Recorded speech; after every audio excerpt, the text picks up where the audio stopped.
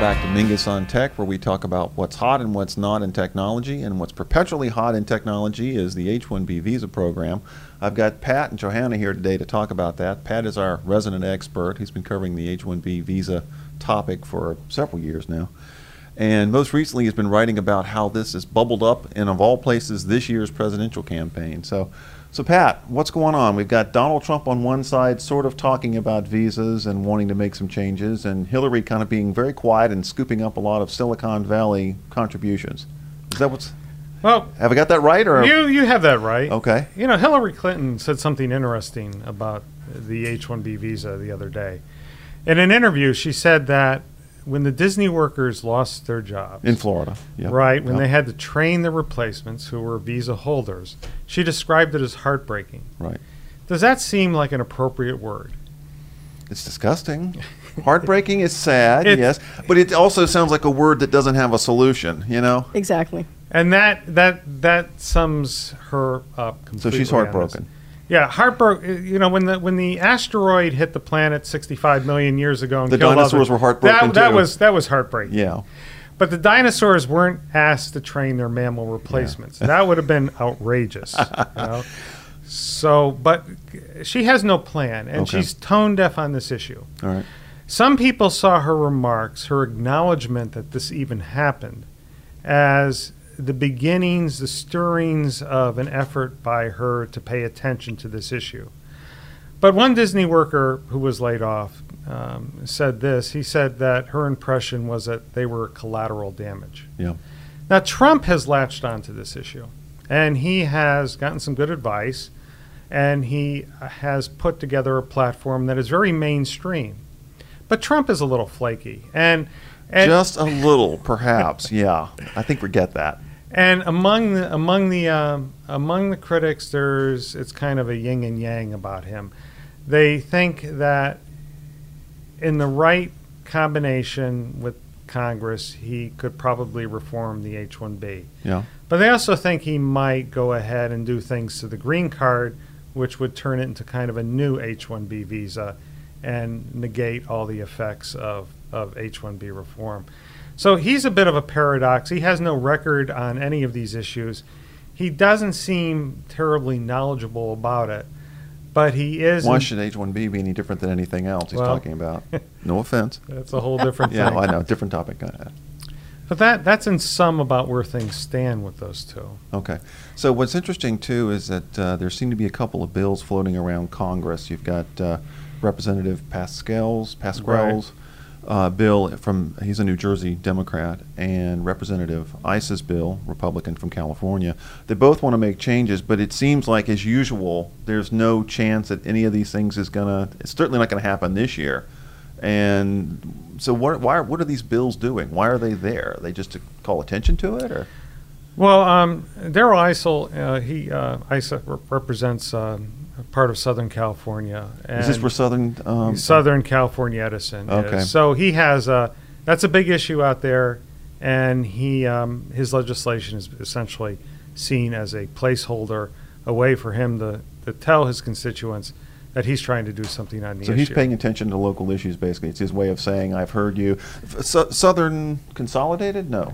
Southern California Edison. And the issue there was the same sort of thing where they basically outsourced some of the jobs, and some of the IT workers had to train their replacements there too? Yes, approximately 500 IT workers were displaced, either laid off or cut, forced into retirement. And they trained H-1B. The company had hired two India-based offshore outsourcing firms, and these firms brought in a lot of visa workers, and the workers, the utility workers, had to train the replacements. And what's particularly interesting here, this was a utility. This is not an international company. Right. Their customer base is entirely in Southern California. They don't serve customers in India or Philippines or any place else in the globe. So this was a huge hit on middle-class jobs by what had been a very stable employer. And I think that's what made Southern California Edison a particularly egregious. That's the one that sort of bubbled up. Didn't that get some attention in the Senate? I mean, was that the, Yes. I know Disney did at some point, but Yeah. it seemed like the Southern California Edison issue, when it finally bubbled up, really caught the attention of some senators and some in the House, too, other than ISA. Senator Jeff Sessions, who is head of the And a Trump backer. yes, right? he was the first senator to endorse Trump. Right. And he's held 3 hearings so far on high-tech worker displacements.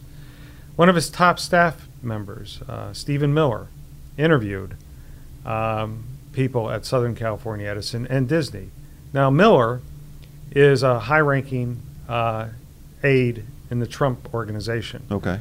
So Miller's role in the Trump organization, Sessions' endorsement of Trump, give people a lot of confidence that if Trump were elected, there would be H-1B reforms. But I'm painting a big asterisk next to that. Well, the assumption being, if Trump were to be elected, that you would have to assume then that the Republicans probably held the Senate and the House, and so he would at least have Republicans to work with in Congress to make changes if he wanted to. Well, this is a bipartisan issue, Ken. Okay. I mean, when Disney, after Disney, got all Same the sort of attention- situation. Disney brought in some employees. They had to train their workers, and basically the local IT folks lost their jobs.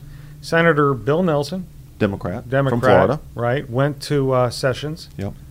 and got his help to introduce a bill, legislation, to reform the H-1B visa. There So are now- different approaches, though, right, with the reforms going on in different pockets of Congress, right? So maybe that's worth explaining a little bit in terms of what some of the different approaches are.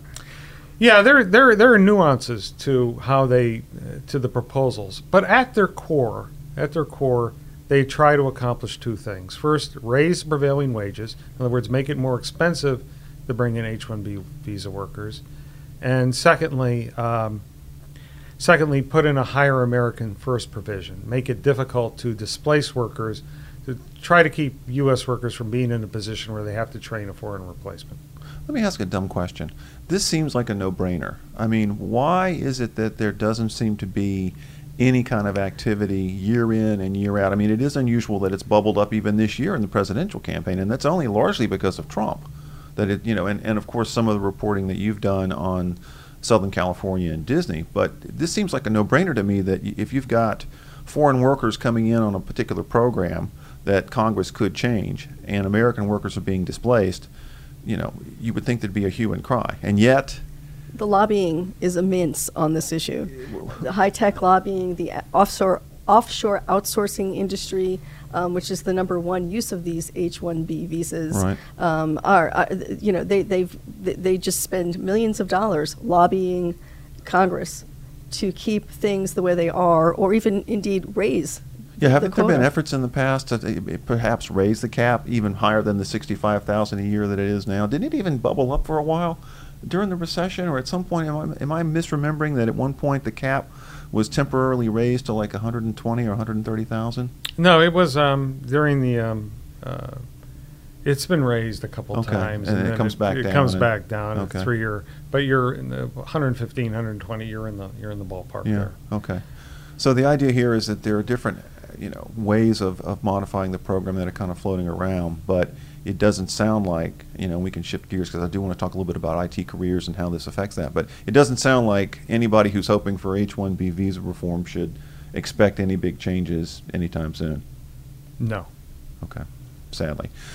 Joe and I were talking earlier, one of the things that is sort of becoming clear, and this is in terms of IT jobs in general, it's not just the H-1B visa, but that IT jobs, and I know you've written a lot about IT careers, seem to be becoming more almost like the factory workers of the old days in terms of, how easily people can be replaced and moved around. And are you seeing any of that out there, or any thoughts on whether that's, something that could be coming in the next 5 to 10 years maybe for IT workers? Either one of you. I certainly see that going on out there. I mean, I think that, you go back 20 years and it was almost a priesthood with IT people. With the skills and with the skills and the certifications certification. And yes, there were some people who were, a little bit obnoxious about all that. And, Yeah. and now IT the people, work. right. now- IT techies, Exactly. big obnoxious, yeah.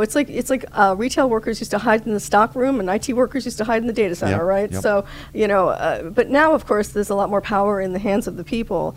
But the interesting phenomenon is that the more things are distributed, Yeah. the more you need IT people to keep it all in control in terms of having Because everything you've got talk so many to people each going other. off in different directions with their Exactly. own devices and their own, Right. okay. Different cloud systems. And at some point, even regardless of where the system is located, whether it's on premises or it's somewhere in the cloud or somewhere, in the ether, somewhere along the line, somebody's going to want to talk to somebody else or share data among different systems. And that's where you need an IT person who knows what the heck they're doing.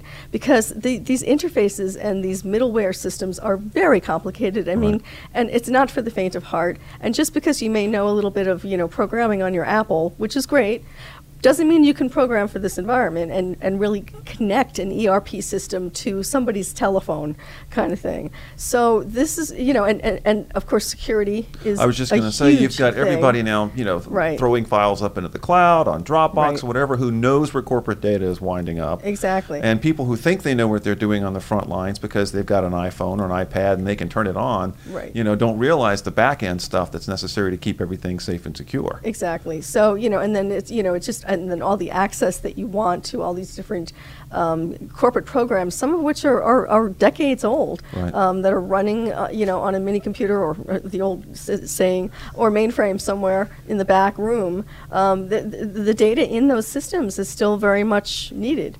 So that's where you need to get IT involved. But unfortunately, I think what's happening now with the H-1B program, to bring it back to where we Right. were, and also just, in terms of how the industry as a whole is evolving, is that these opportunities are becoming fewer and farther between.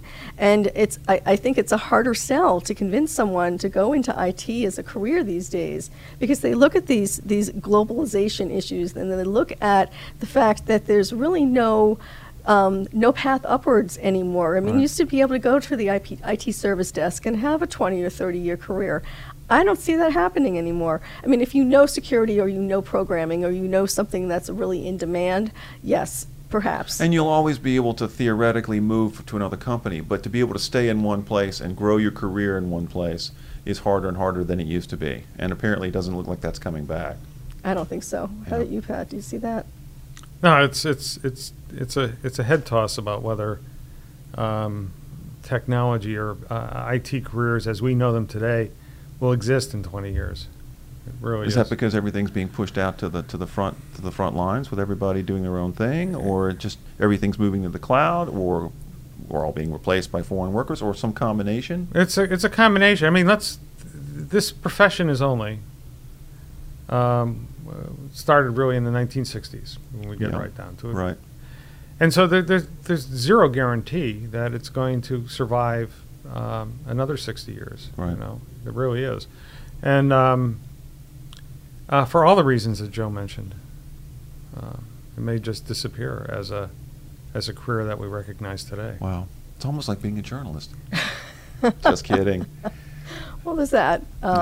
It's also it's offshoring. It's H-1B. It's just the way the industry is growing and changing, and of course that's a good thing, I guess. In terms of technology growing and changing and morphing, but it makes it harder to really go into this as a career Yeah. with a long-term focus. And there's just so many certifications and so many skills, and I mean, one person can only know so much as an expert. Right. I mean, you can't know firewalls and intrusion detection systems and be You got to specialize in something. You can't yeah. just be a complete But companies want more well-roundedness now. They want people who know how to do more things, and they want people with great people skills too. And Right. that's a big thing now. not a traditional IT tech, Right. strong suit. Right, exactly. Yeah. So, a lot of those folks are retiring from the workforce, which makes me, wonder what's going to happen to all those COBOL systems that a lot of big companies are still using. People And that think people don't know how to run anymore. and it's spaghetti. It's just nobody knows how